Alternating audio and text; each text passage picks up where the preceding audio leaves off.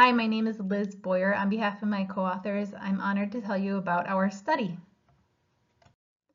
First, the GATE Outcome Assessment List, or GOAL questionnaire, is a patient-reported outcome tool primarily looking at walking and mobility. It can be self-reported or parent-reported. In this study, we used the parent version 5.0, which has 7 domains and 49 items. What makes it unique is that it asks for each item, is this your goal to improve? The 7 domains are shown here.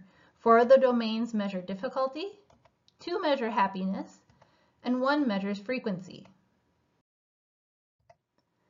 Additionally, 2 domains measure assistance, and 1 also measures intensity.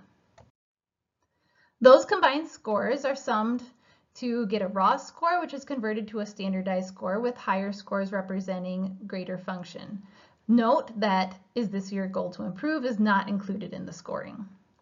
The initial validation of the goal was performed by Pam Thomason's group, and they found satisfactory validation.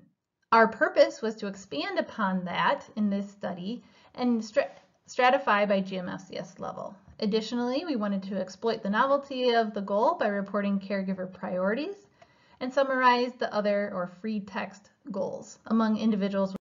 For this retrospective study, we identified 310 caregivers of individuals with cerebral palsy, mean age of 10, who were referred for a clinical gait analysis or physical exam. They were representing GMFCS level 1 through 4. The majority had bilateral spastic cerebral palsy and were referred for a baseline or preoperative gait analysis. We first explored normality of the data for AIM-1. Shown here are instances where normality was violated. Overall, very few violations and none for the goal total score. For concurrent validity, we compared the goal on the y-axis to other patient-reported outcome measures such as the PODCI and the Gillette FAQ.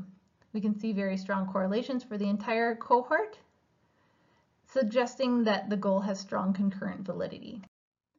For construct validity, we generally observed smaller correlations when compared to 3D gait kinematics or energy consumption during walking, though we did see stronger correlations between gait pattern and appearance and gait deviation index.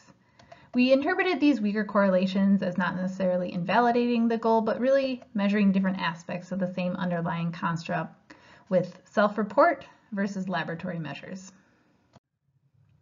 Moving on to AIM-2, we quantified caregiver priorities 2 ways, by looking at the proportion of individuals saying an item was very important, in which case walking without tripping and falling was the largest concern. Additionally, we looked at difficult and very important goals, in which case feeling tired while walking was the primary concern. Extrapolating this across the average response, we can see that in addition to tired while walking, the next 4 items were from domain E, the gait pattern and appearance. For GMFCS level 1, we can see a shift towards the last 3 domains, with the primary concern being how an individual moves compared to others. For level 2, the primary concern is fatigue, with 4 domains represented in the top 5.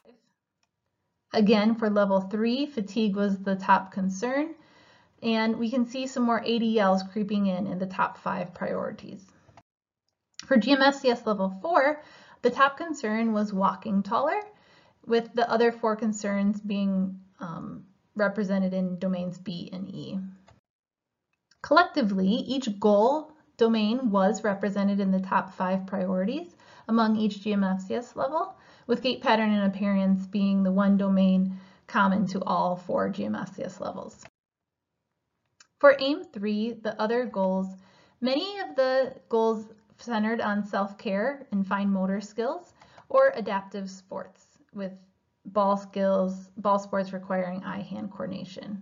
Additionally, common themes that may be suited for their own domain are listed here. In summary, the goal questionnaire does seem to be a valid tool, with the added benefit of capturing the importance of families' concerns, both common ones and novel ones that they can write in. So the use of the goal questionnaire may improve the shared decision-making process and help prioritize research for these individuals. Thank you, and please reach out with any questions.